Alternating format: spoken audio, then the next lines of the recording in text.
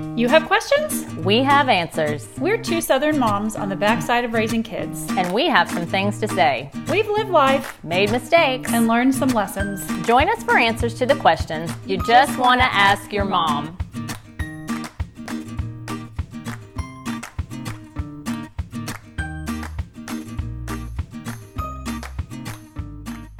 Hey, welcome to another Just Ask Your Mom podcast. I'm Renee Sproles. I'm Bonnie Blaylock.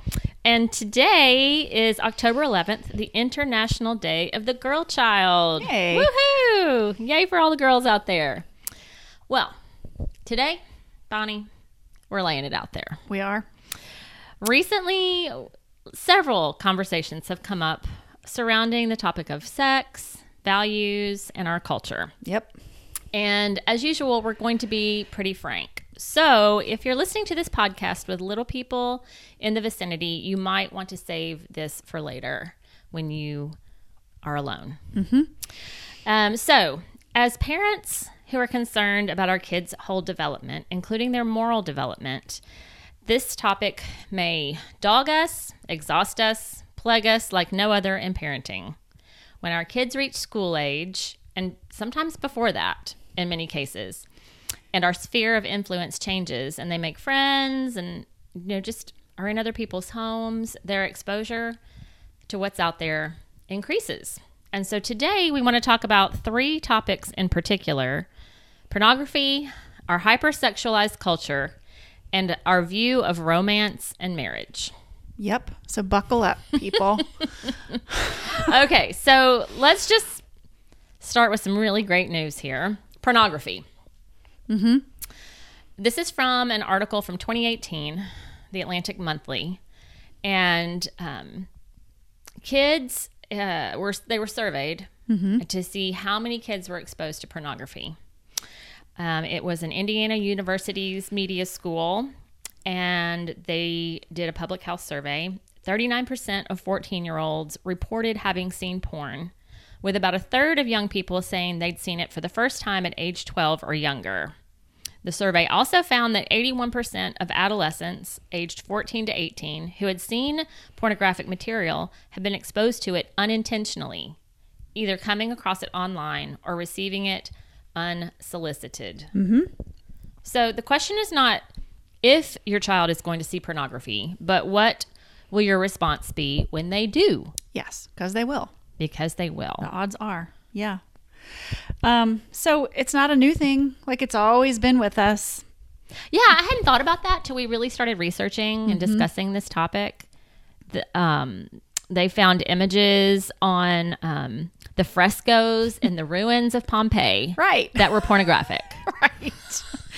So it's not like it's something, there's nothing new under the sun, as we would say, right? But I think today's parents, starting when our own kids, Renee, were young, are the first in history to raise kids in such a digitally connected, sexually saturated world. It's a matter of excess and access. yeah, I mean, you and I both know we had neighbors who had Playboys Oh, yeah. under their bed, under their parents' bed. Yep. And the kids would sneak them out. Usually the boys would sneak them out. And you might get exposed to that. But it was so hard to access. Right. You had to sneak it. Yeah, you had to totally sneak it. And it was a physical thing you had to have in your hands. And it was way tamer than what is out there today. Yeah. I mean, it wasn't good, but it was way tamer than cable and just like constant pop-up ads that you see or things that you might, things that are actively seeking our attention for clicks. I remember even in the 90s, there was this episode on Friends. I don't know if you remember this. One of the episodes was where Chandler and Joey's TV was stuck on a cable porn channel. It just got turned on and they were like, woohoo! And they refused to let anyone turn it off because they didn't want to lose this channel. So it was just playing 24/7 in the apartment. I'd forgotten And it was this big giant joke. And at the time I was just like, ew! And the girls across the hall would come over and they were like, ew! But nobody really said anything. It's like, okay, well, that's just what you do. Right. You watch porn all day. That whole Friends, all of it's about sex. It when is. I watched that in the 90s, I didn't even notice Right. it. But you go back now. But you go back now and see an episode, it's just so repetitive. It is. There's no depth there. Not really. Oh my goodness. Okay, so some reports you found, Bonnie, said kids as young as 7 years old are seeing porn. Yeah, and I'm sure earlier than that, if you just leave something laying around, for sure. And what we know about it is that it perverts an understanding of sex and reality of it. So what they think they are seeing is normal, and it forms their expectations. And so that sabotages any kind of real connection, because nobody's fumbling around in porn. Nobody's farting during sex. Nobody gets up to pee right afterwards so they don't get a UTI. There's no washcloth or towel on the bed. Like, all the real awkward, nasty, dirty stuff that happens in sex is not in there. No. It's not. It's not real. No, and they don't. Not. But you seeing that as a young kid, you haven't even processed that yet. If you're not even in puberty yet, you're not even there yet to understand what all that is. So you just think, oh, that's normal. That's what I can expect. Yeah, it normalizes the very abnormal. And it also stunts their ability to process emotions and just to form emotional connections with another human, because it's all screen driven. Right. And even to the point of, I think we'll talk about this in a little bit, where you can't have an orgasm unless you're looking at a screen. Like, you can't have one naturally with your partner. And so it sabotages that natural process. Yeah, crazy. Because it's reforming your patterns in your brain. Yeah. And so young people turn to it. Why? Because they're curious. Young people have always been curious, and they always will be curious about sex because it's natural. They use it for information and education about sex, which is the unfortunate part, because it's not telling you anything that's real. Yeah, so you're going to have to talk about it. You're going to have to arm yourselves, which is why we're doing this podcast. Yeah. What would you talk about? Because I didn't have to talk about it. Well, that's not true. I didn't talk about it until, teenage years with my kids. But I think if I were a mom today raising younger children, I would start a lot earlier. Which raises a problem, because, okay, say your kid is in 1st or 2nd grade, you haven't even broached the subject of the birds and the bees yet. So how are you supposed to put the cart before the horse and talk about pornography? Yeah, I know. And we have some great resources for that. But okay, some proponents say that kids need a porn literacy guide. You sent me this article, Bonnie. Yeah. I was appalled at this. Yeah. They're saying, oh, porn is not necessarily misogynistic. It can be empowering. It offers affirmation maybe to young people who might be questioning their sexual identity or preferences. So they see that on the screen and it's affirming to them. So if we just walk them through critical thinking about what they're seeing, just like we would a movie or whatever, then we're just teaching them how to be critical consumers. That's the argument. What do you think about that? Well, I don't think that it's great to give your kids alcohol and drugs just so they can experiment safely at home. And I never offered my children various sexual partners so I could coach them through that process either. Good to hear. Good to hear. So because I think you can teach them to think critically about it without actually viewing multiple, examples of it. Experiencing it. So let's instead of looking at all this negative, let's think about building a positive Christian worldview about sex in general. First, lay the groundwork for that. Right. Yeah, I agree.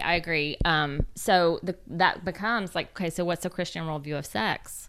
Well, C.S. Lewis gives us some insight into a Christian worldview of sex, because it really is just much more rich, beautiful, and important than our American culture teaches in its movies, books, and TV shows. It's more than just a physical appetite like hunger that we satisfy when we feel like it, but it's less than a necessary component of a fully human existence, because Jesus was fully human in every way, yet he was not married and did not have sex. So it's a ritual that's meant to secure two people in a covenantal relationship. Lewis says, the Christian idea of marriage is based on Christ's words that a man and wife are to be regarded as a single organism, for that is what the words one flesh would be in modern English. And the Christians believe that when he said this, he was not expressing a sentiment, but stating a fact, just as one is stating a fact when one says that a lock and its key are one mechanism. The monstrosity of sexual intercourse outside of marriage is that those who indulge in it are trying to isolate one union, sex, from all other kinds of union, which are meant to go along with it and make up the total union. So the Christian attitude doesn't mean that there's anything wrong about sexual pleasure. It means that you mustn't isolate that pleasure and try to get it by itself any more than you ought to try to get the pleasure of taste without swallowing and digesting by chewing things and then spitting them out again. So something that's helped me when I'm thinking about this is before you know if something is working, you need to ask what it's for. And that's what Lewis is answering for us. He's telling us what sex is for. And that's why you would not do that act unless you were fully committed to this other person, socially, emotionally, spiritually, in all the other ways, because it's that powerful. And I love Paul, I think it's 1 Corinthians 6. I should have looked that up before we had this conversation. But God's so practical. He's like, listen, speaking through the Apostle Paul, he's like, you don't stop having sex with your married partner unless you're devoting yourself to a time of prayer. He knew that sex was critical for the health of a relationship. And so you don't stop doing that unless you have devoted this time of fasting from something. Right. Otherwise, you do it. And I thought, wow, what wisdom there, because I know so many couples, that's a signal of the beginning of the end. Right. When they stop having sex. It's a disconnecting of that intimacy. It's just a distance. And you hear this a lot. Well, if my wife would just have more sex with me, then I wouldn't have to look at pornography. Yeah. Or if my husband would just pay more attention to me, I wouldn't have to talk to other guys or do whatever. Yeah. Or a lot of women are viewing pornography. The numbers are almost evening out in terms of the numbers of men and women viewing it. So it really is insidious. So if sex is for covenant renewal, if it's meant to be the glue in a committed relationship, then porn is immediately illegitimate because it's not doing what it's made to do. It's interaction without your partner that you've committed to socially, emotionally, and physically. So looking through, what would I talk to my preteen, tween about pornography? There's a great resource on access.org. There's a series of videos for parents and discussion guide for your family. Just a couple of questions, and it's by age. So if you have a 12-year-old and under, here's some questions that would be good to ask them. If you have a 13-year-old and up, here's some questions that you want to maybe ask them. And a couple of them are, have you heard the word pornography before? Do you know what that means? Okay, that's great. Yeah. That's less information is more. Yeah, just start with that and just sort of feel out the subject before you just jump right in the deep end with. Right. I loved that question. I thought, okay, that's helpful, because when my kids ask questions about, what do body parts do, and I always went with the most simplistic answer, and if they pressed, then I gave more details. Right. But a lot of times they're totally satisfied with the very basic. Yeah. It just depends on the temperament of the child, right, and how they process information. And then the second question they recommend for under age 12 is, do you feel like you can talk to me about this? Why or why not? And how can I make you feel comfortable approaching me? And I think a lot of this has to do with how you, mom and dad, approach this. If you normalize talking about sex in your household, that's all your child's going to know. They don't know your history, how your parents just, handed you a book or never told you anything. You're just normalizing, okay, this is what our family does. Right. And I think that's something to keep in mind, because even though you might feel awkward about it, they may not realize that. Right. Model it in your marriage. Talk about it all the time when they're getting a bath or whatever. Talk about private parts, what private parts mean. Why are they private parts? Even when they're little. I think you want to do that nowadays anyway, because you want your young kids to know who is okay to visualize those parts. Maybe it's just mom and dad and the doctor, and that's it. Nobody else has access to that. That's right. That's protecting your child early on, so they feel like they can come and talk to you if something were to happen. This is just one more step in that process. And then they had questions you could talk to with your teen, which this is a great question. What makes something pornographic? Great question. You're going to get an idea of where your kid's mind is in terms of understanding what is out of bounds and what's God honoring in terms of sex. And another question you can ask them is, statistics say that many Gen Zers and millennials don't think that watching porn is wrong. Do you feel that's true based on your experience or what you've observed in your friends? Mm-hmm. And why do you think they don't have a negative view of pornography if they're for it?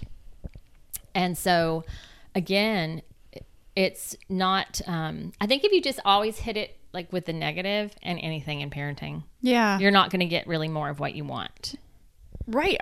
Our goal is to, we want to promote sex. It's a gift. Yes. It's a wonderful thing in its right place. So it's not bad. It's not dirty. It's not shameful. You don't have to hide it or pretend it, any part of it. Mm-hmm.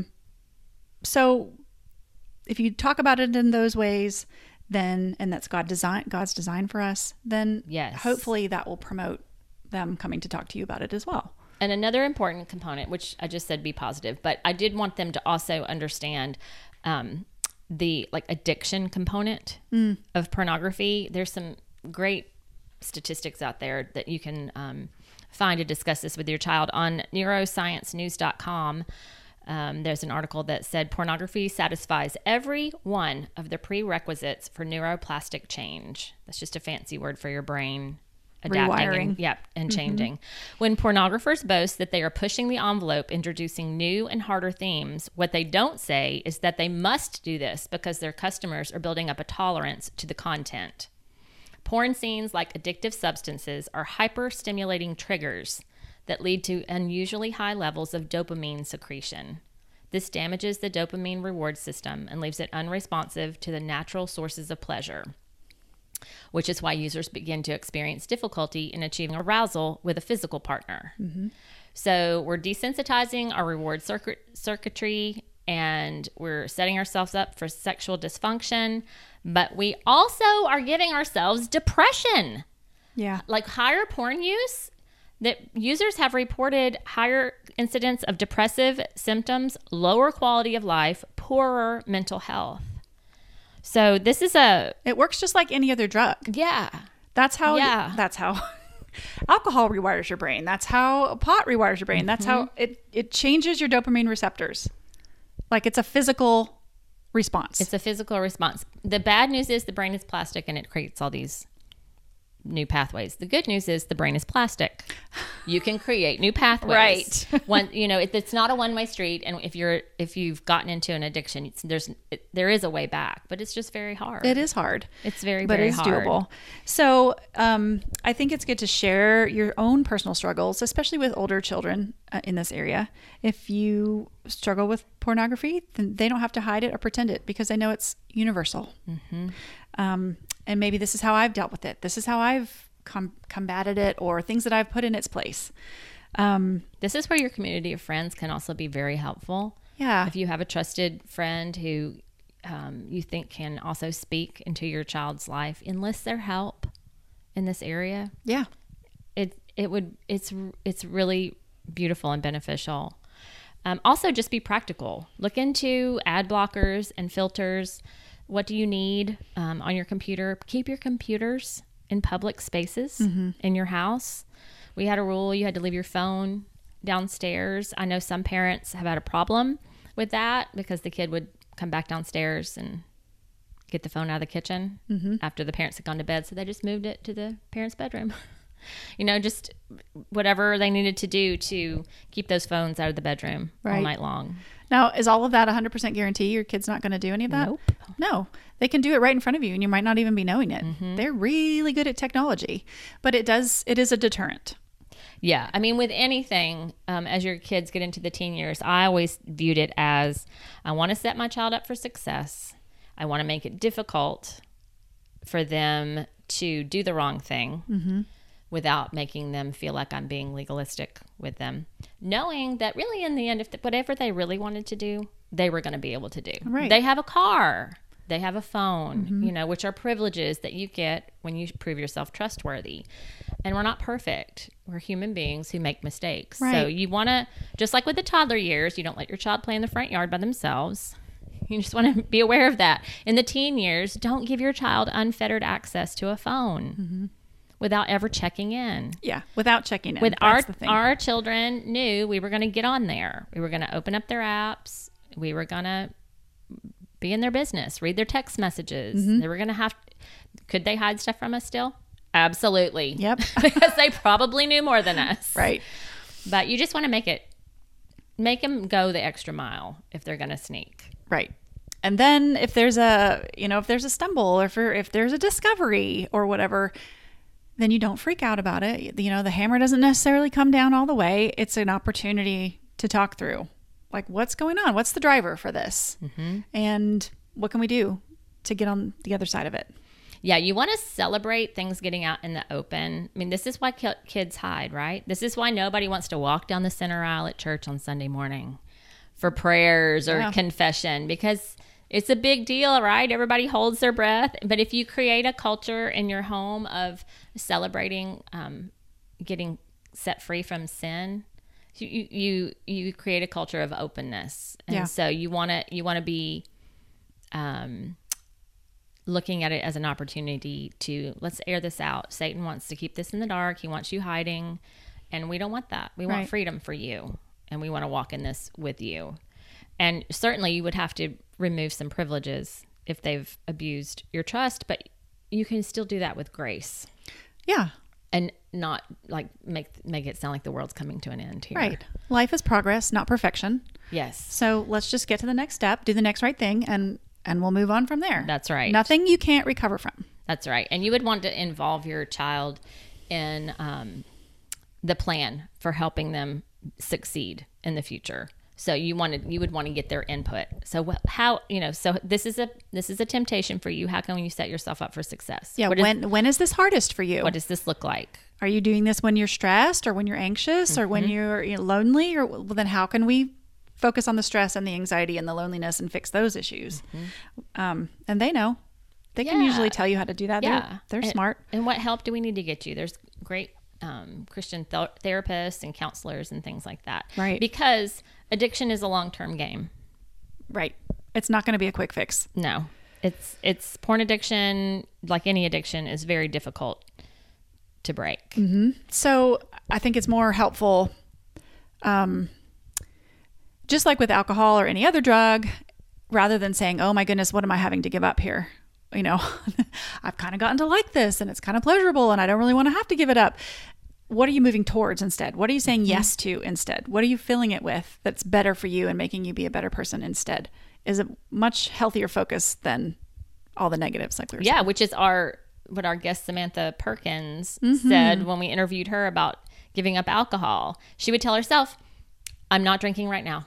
Right. I'm not drinking right now. And she didn't think about the next day or week or years. No, it's minute to minute. It was minute to minute. I'm not doing that right now. And she gave herself a lot of other pleasurable outlets. That's right. And she, ate those 3 pieces of cake at the wedding, and all the cool, fun things that she, that were very wise to make her not feel so deprived. Yeah.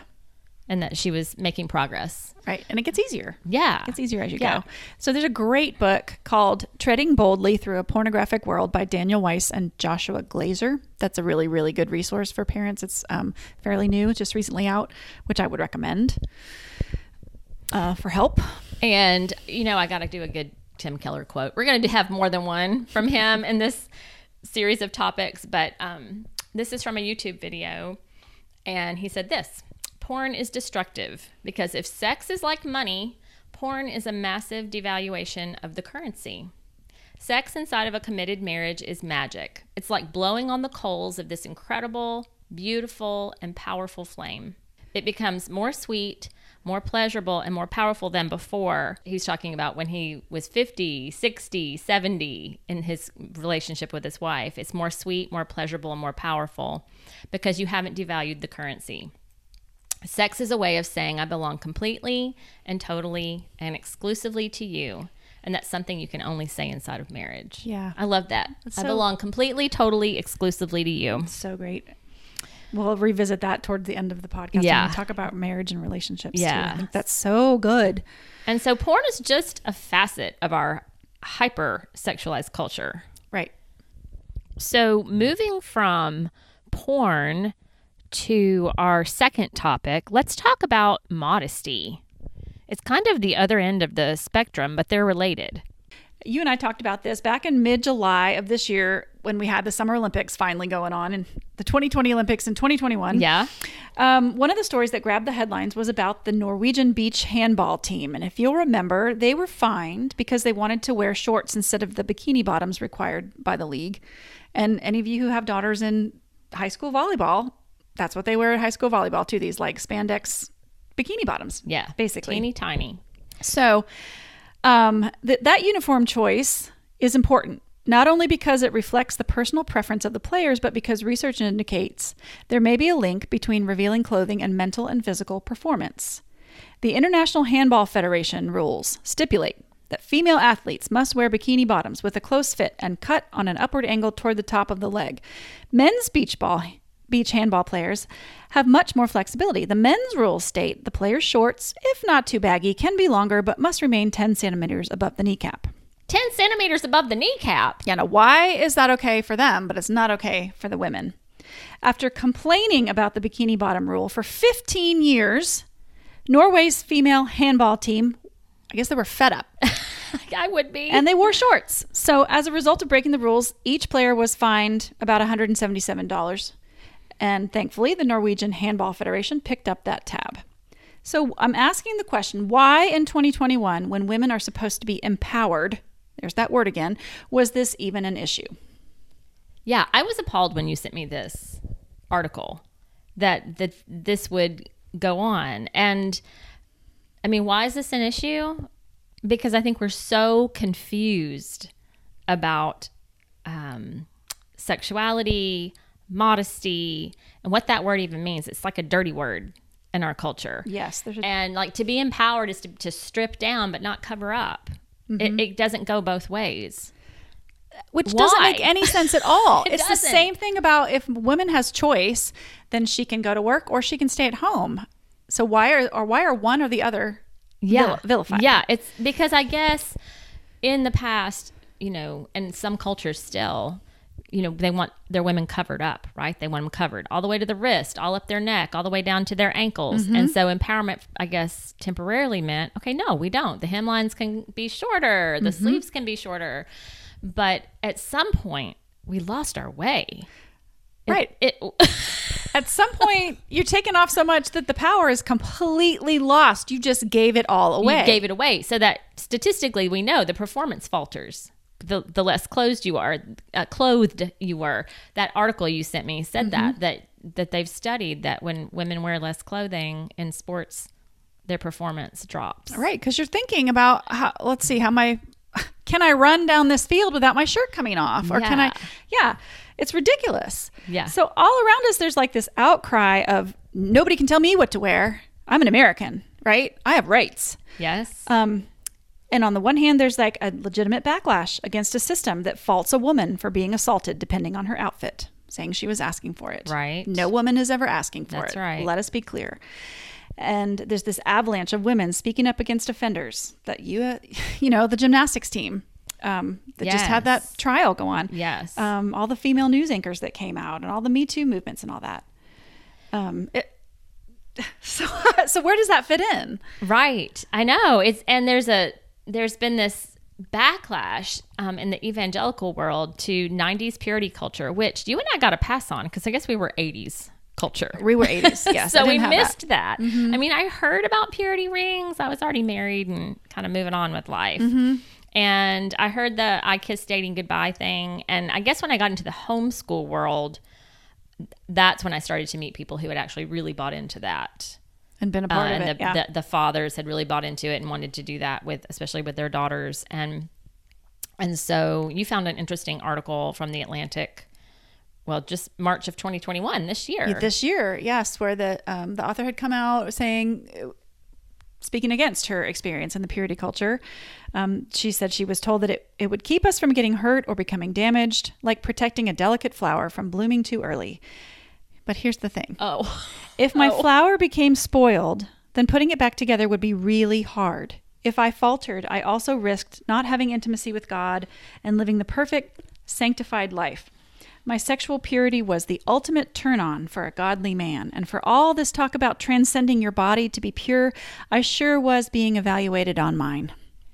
Yeah, that's yucky. I wouldn't have liked that. No. I didn't know that was going on. It's a total double standard of shame is what it is. Yes. Shaming someone into doing the right thing. Yeah. So if you're listening to this and you experience that, I'm really, really, really sorry.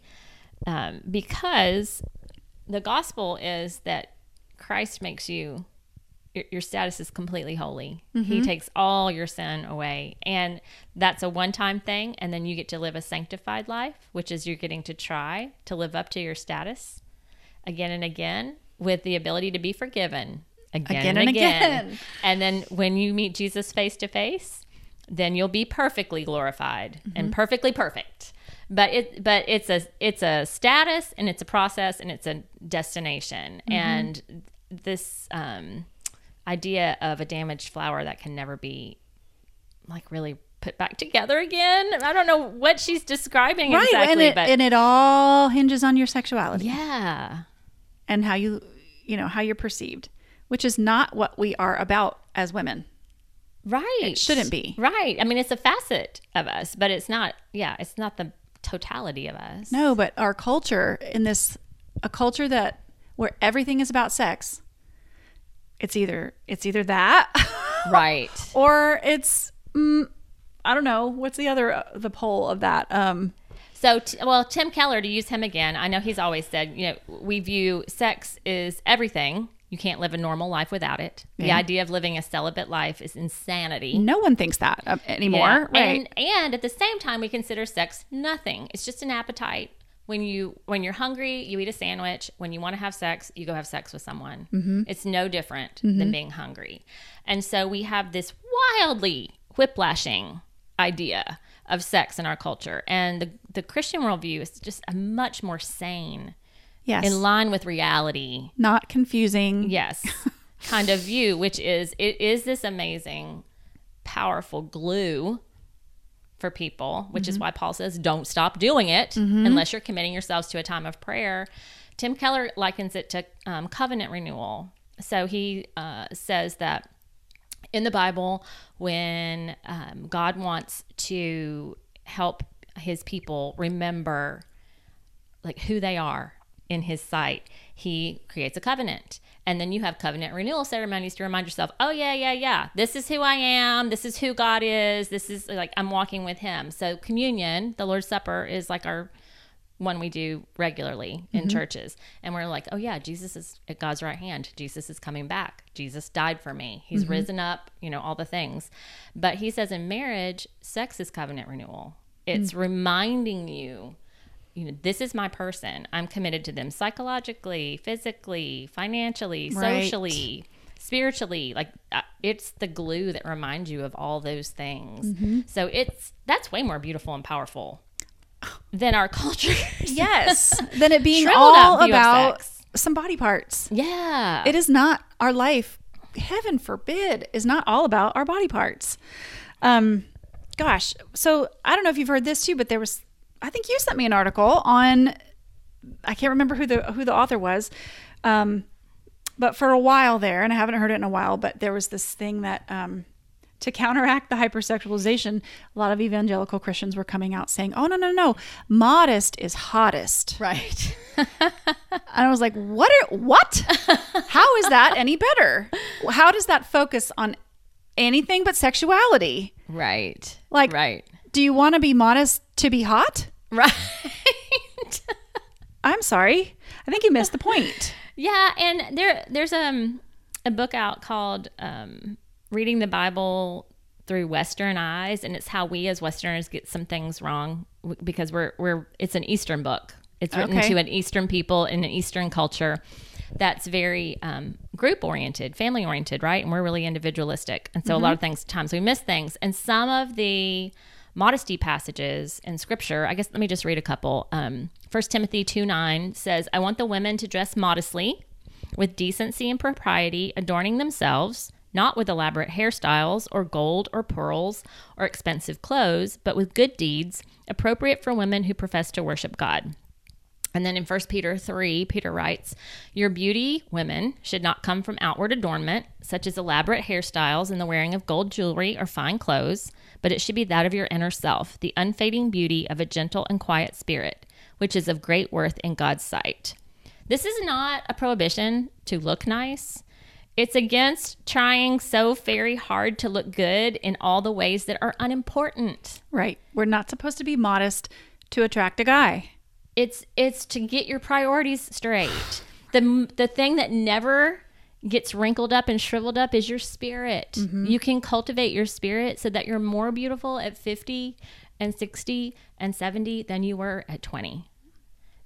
Paul's like, and Peter are like, get it straight. Yeah. Get the things in order. And he's also saying, don't wear expensive stuff. Don't show off with your clothes. Do we ever even talk about that ever? No.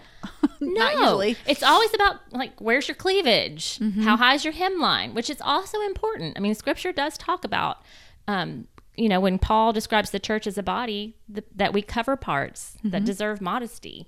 So there are parts of our bodies, culturally speaking, that we need to cover in modesty. We live in community. We don't live in individual pods.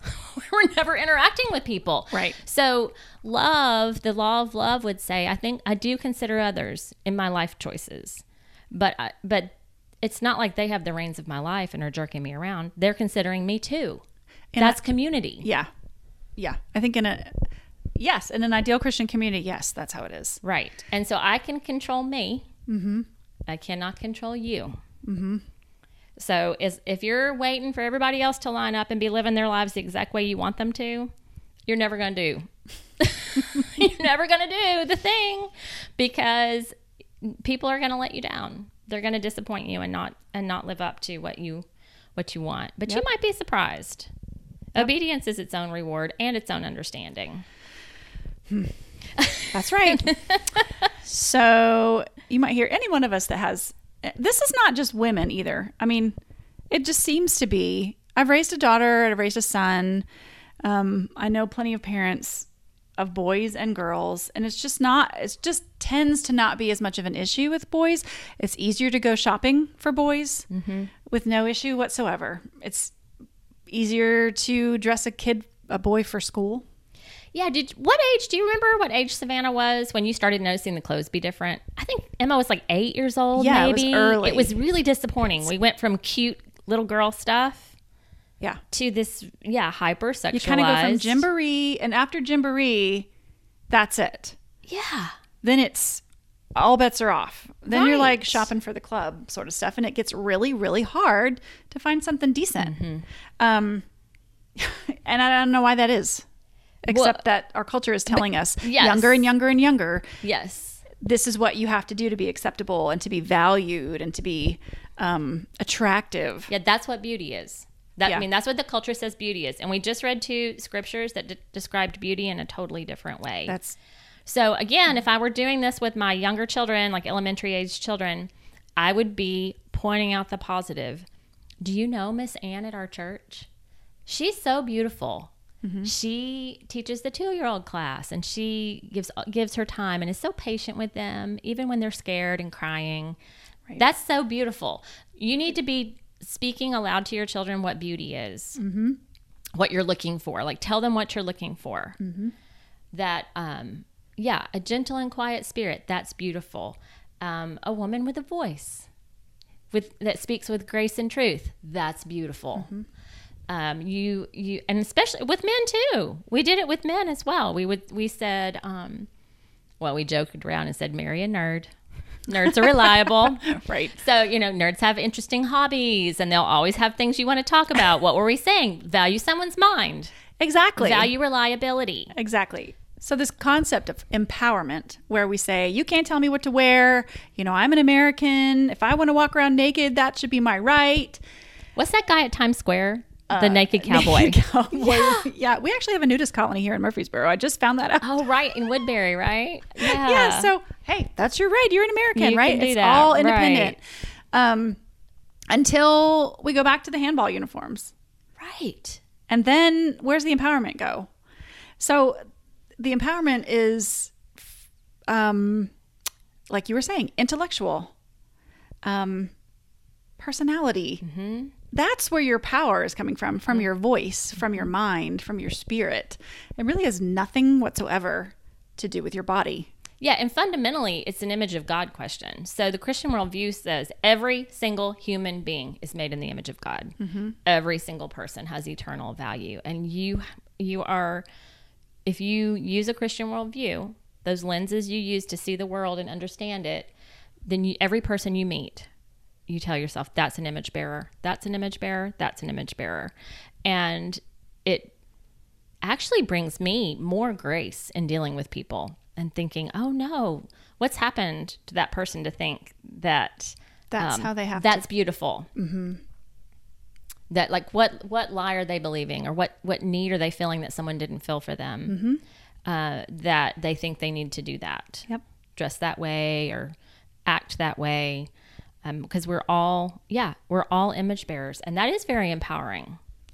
So it's the most dignifying. Yes. Yeah. It's dignifying so dignifying. Is a good word. Yes. So we talked about the concept of pornographic literacy, or, critical consumerism before, which applies here too. So when you're going to the stores with your kids, let's talk about what are we seeing hanging on the racks here. Let's talk about the magazines we're seeing at the checkout counter. Let's talk about what kind of music we're listening to, and how are they portraying so-called empowered women. Well, how about the music videos and the movies that you watch? I mean, pick something, pick anything. Look at how many times a day you're exposed over and over and over again, not to mention the internet, about what's supposed to be beautiful.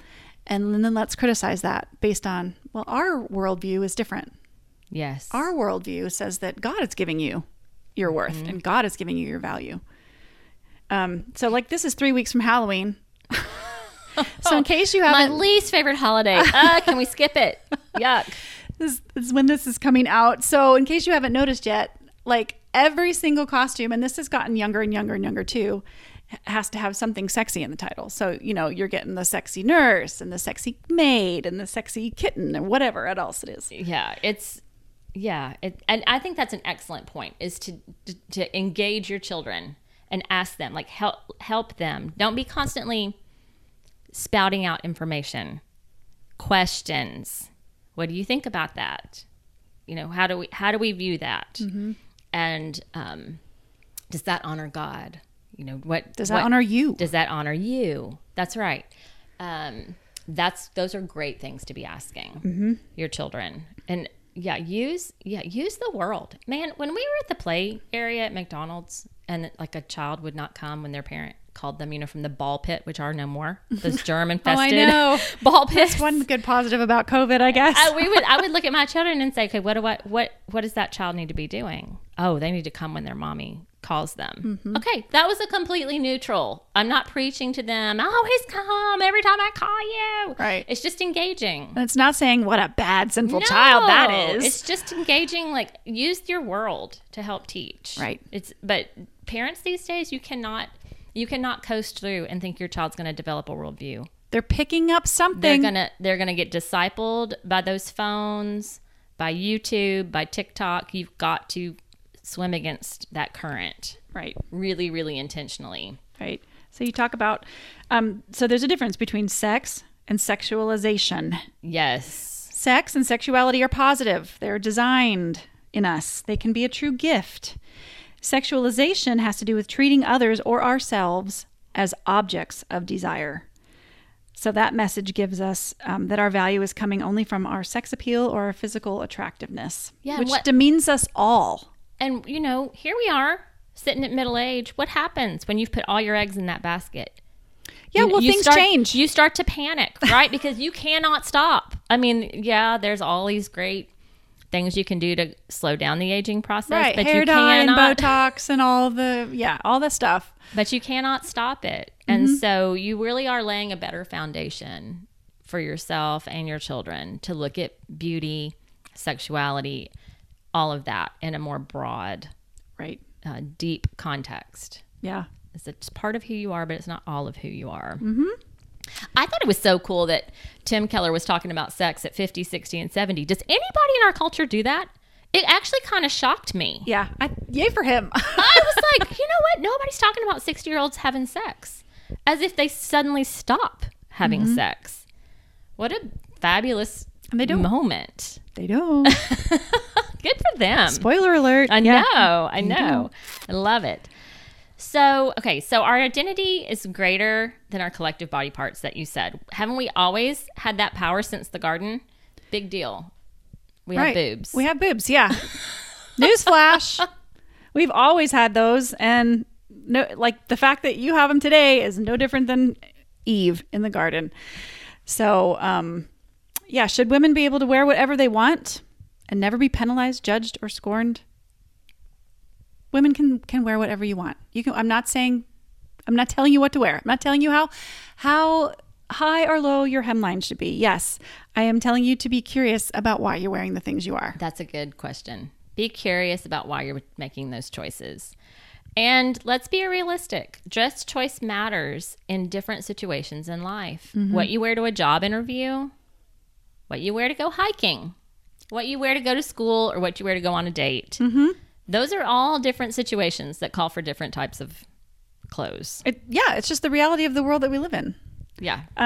Like if you're setting your child up for success, you're not going to say, you know what, if you feel like it is your right. Wear pajamas to that interview. Is that helping your child's image? No, it's not. Like it or not, people make snap judgments all the time. And perception is reality. So... yeah, I mean, I taught my kids, we homeschooled, and I knew they were going to be in college and they were going to be interacting and in a tutorial, and I knew they were going to be interacting with professors. And so I said, here, I'm going to give you tools so that you can make a good impression on your professors. I'm going to tell you some things that you need to do to engage them after class and during class so that they will be favorably inclined toward you as a student. That's just teaching them about the world. Right. That's just teaching them about human nature. Could I just have said that's not fair and you should be able to just act however and the teacher should be impartial? Yes, the teacher should be impartial. Right. And a guy should not catcall you when you walk down the street in an ideal world. Yeah, in an ideal world, which we do not live in currently. And that's the key. So I knew, I said, I'm gonna give you tools to help you navigate and succeed. And I think that this topic of modesty kind of falls in that category. That it's a tool. How you use clothes is a tool to help you succeed in life. It's just practical. Like, can we just relegate it to that? The practical and the comfortable, right? And and just let it be that and not such a big thing. I thought you had a good point. You said it was a moral immaturity when people just display so much of their bodies and then go out and post pictures and things like that. I think it is because you're just falling at the feet of the gods of America, which are power and sex. Yeah, it's not actually empowerment. It's the opposite. Yeah. It's taking away everything that you're just reducing yourself to one small, very common aspect. Yeah. So, and we are so much more than that. We are so much more than that. So why not grasp how we're made and how we're designed and how we're valued in another way? I just think it's way more beautiful. Yeah. We had Annie Lobert at our church. She's the author. She does this amazing work out in Las Vegas, helping women escape Hookers the sex for trade. Jesus. Hookers for Jesus. We love her. She's got a great ministry. You can check her out on Instagram. But she would tell you about the sexualization of our culture and the really dirty, nasty underbelly of that, of what it's doing to women, and how the men who owned her, how they made her dress, the plastic surgery they made her get to make her look a particular way. It's just a stereotypical. It's a stereotypical, very small view of femininity. Yes. Because women, we come in all shapes and sizes. Yeah. And we come with all kinds of interests. And so it's just, it's a very narrow, one size fits all view of how a woman should be. And I don't like it. I don't like it either. So stop. Stop. Yeah. And by the way, Jesus never forced anybody to dress one way or another. He was No. available for those who were weary, and he was available for the haughty as well, although they didn't really respond to him very much. Yeah. When's the best time to do the right thing? It was yesterday. But the next best time is right now. It's never too late. Right. Take a look at yourself. Ask yourself if you're, dressing in a way that draws attention to you, ask yourself why. Why are you doing that? Why do you feel like you have to do that? That draws attention to you in a certain way. It's just a certain aspect of yourself. One small aspect of yourself. Yeah. I did this in college. I made myself, I would never go out without makeup in high school. I was self-conscious about my skin and breakouts and all the things that teenagers are self-conscious about. So in college, I made myself go out like across campus without makeup on one day. I was terrified. What happened? You know what? The world's still spinning. Here I am at 50 years old. I'm standing. I made it through. It was a good little curious moment in my life. Like, why am I doing that? Mm-hmm. I'm hiding behind it is what I found. I was hiding behind my makeup to make myself feel better. And it's fine to use makeup to make yourself feel better. Yeah. But it needed to get in its proper place. Yeah. Wow. That was a wise thought at that age. Yeah, it was a rare wise thought. There was not a lot of wisdom at that age. It wasn't a normal. It was not the norm. Oh my goodness. So, okay, porn and our response to this hyper-sexualized culture that we live in, it just will affect our relationships and our marriages. It just will. Yeah, it will. So awareness and questioning and critical consumerism of all that stuff is so key. One thing that has come out of all of this, I think, never before has there been so much emphasis in a culture on finding your one true love. Mm-hmm. Yeah, I mean, again, my man, Tim Keller, he said, once we abandoned God, who is our one true love, who is the lover of our souls, who is our maker, redeemer, friend, as the old hymn goes. Yeah. Once we abandon that, then we have to have something. Something has to fill its place. Something. And I actually believed this. For a long time, I believed that there was one true person for me. And then I started thinking about it. I guess during college, when I'm dating who would be my husband, thinking, now, is this man the only one for me? It just seems like a set of circumstances that brought me here. I live in Tennessee. This school is in Arkansas. We're both here. Is there somebody in China that would be just as well suited to me? Somebody in Europe, maybe? And logic said, you know what? You probably could marry a lot of different people. And it terrified me because I thought you had to find the one right person. Exactly. Instead of making a choice and a commitment. And that's right. To the one yes. you've And decided my parents, on. just by the way, my parents were not telling me this. They were not telling me there was one right person. I was picking that up from the culture. Oh, because Disney. Yes. The princesses. All the princesses. All had Prince Charming. Right. They're one true love. So forget that. That's baloney. It is baloney. Garbage. Throw Oh out my all your gosh. Disney DVDs, please. Burn them. VHS tapes, that was ours. Get rid of them. There's so much. I mean, listen, you can let your kids watch some Disney movies, but you're going to have to seriously debrief. Yeah. All those questions you're talking about, Bonnie, you're going to have to seriously debrief with them because it's that message over and over again. Oh, yeah, sure it is. Which is how we've gotten to Bachelor Nation. Ugh. That's where we are now. I'm coming back to the whole empowerment of women question. How in any way is it empowering to have whatever it is, 20 women at a given time competing for this one lousy dude? It makes me sick. I can't even watch the commercials. I can't watch it. That you're so desperate to get a rose from this one person you think is going to fulfill your whole life. You're just going to put it all out there for millions of people to watch. The innermost parts of your heart. How did we get there? It's so awful. It's so vicarious. Like, it's gross to me watching people lay themselves out there emotionally like that. Yep. It's just, I'm sorry, Bachelor fans, but that's how it we're is. asking you to take a curious look at yourself. Why are you watching this? It's telling you, that's the big fat lie of our culture. That we can't be fulfilled unless we have romance and sex. So you better be having as much sex as possible with as many people as possible so that you can find that one romantic partner somewhere. But it has nothing whatsoever to do with the Christian worldview. Our view of sex is completely different. And it's not narrow-minded prudery either.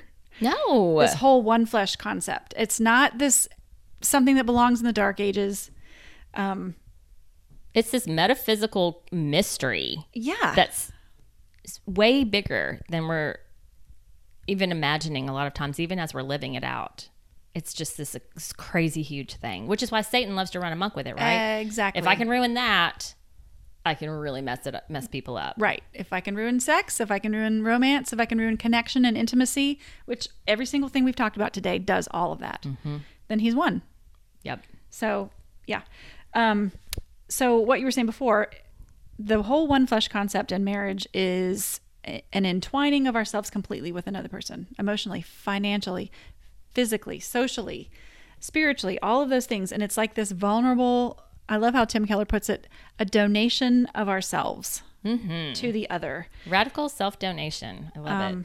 Which is another bad word in our culture: surrender, submission, thinking of someone else. That's just foreign.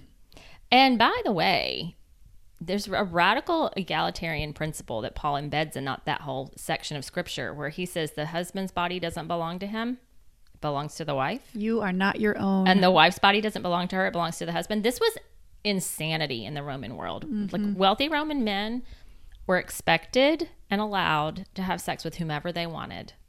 Anyone below them, male or female, boys and girls, that was all free reign for men. But women, no, they could only have sex with their husbands.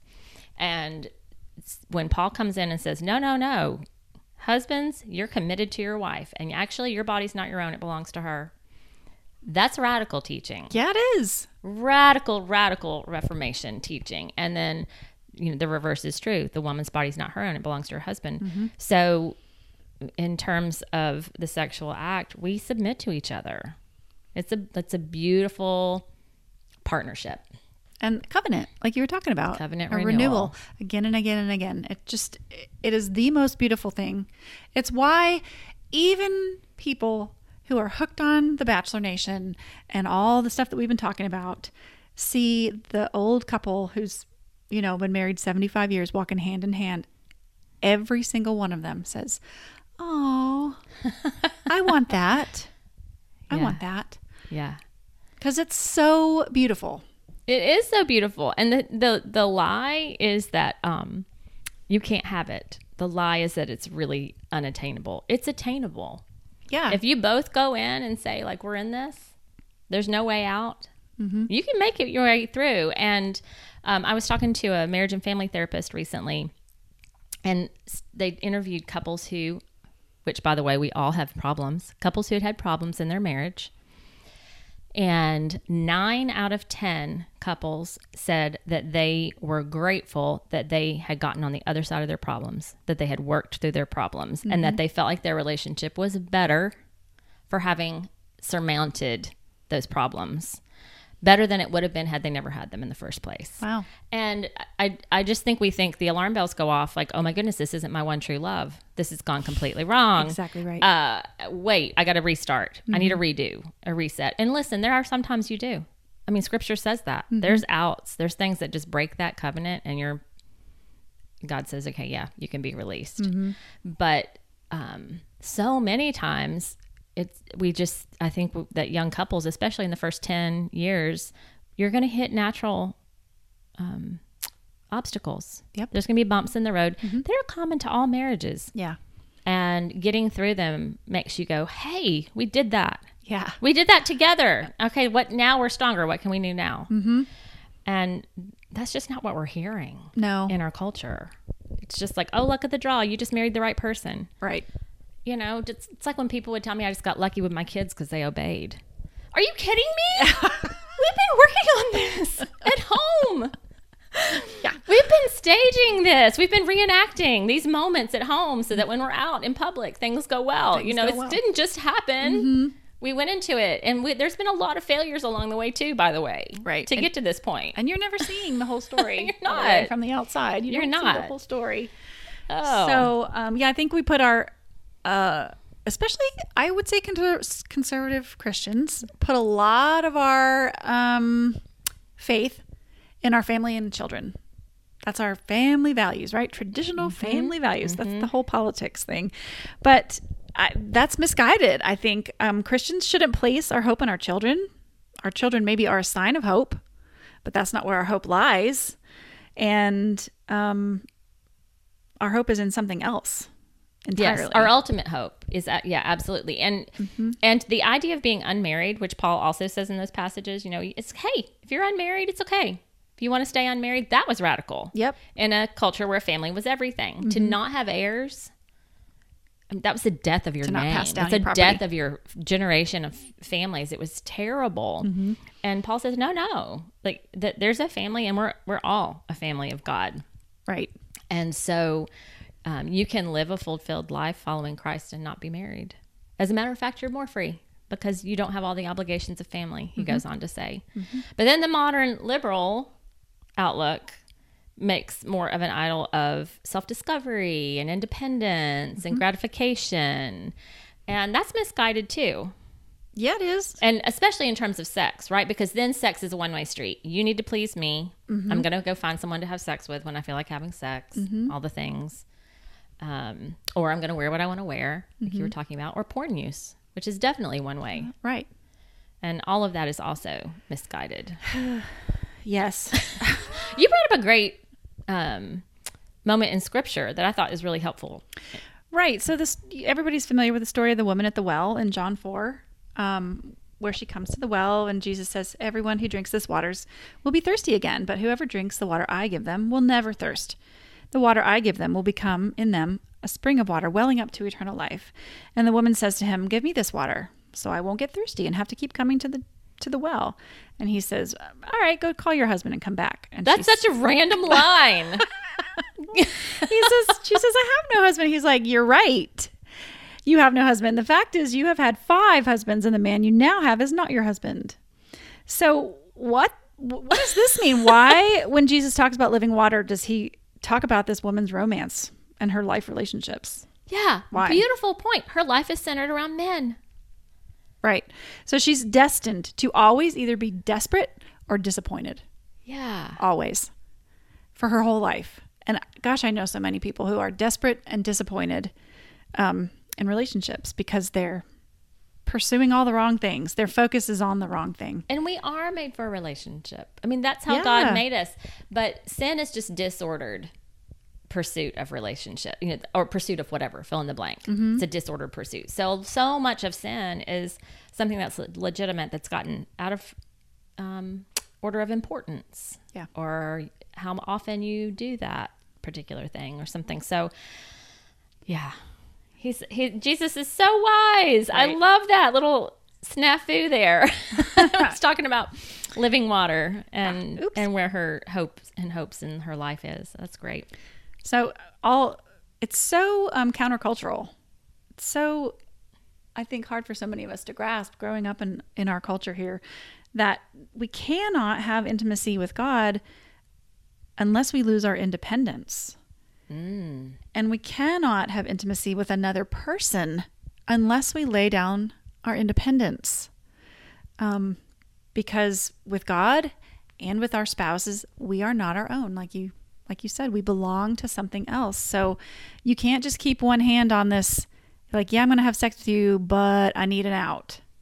Or live with you. That's you're not living with someone before marriage is not a trial of how marriage is because you haven't actually committed to the person. You still have an out. Mm-hmm. It's a completely different feeling. Right. So it's not an indicator of future success. So it's impractical in that way. Maybe you want to do it for other reasons. But yeah, marriage is radical self-donation. Marriage is I'm all in. All my chips are in the center of the table. I'm with you. Yeah. That is the most vulnerable you can ever be. It is so vulnerable.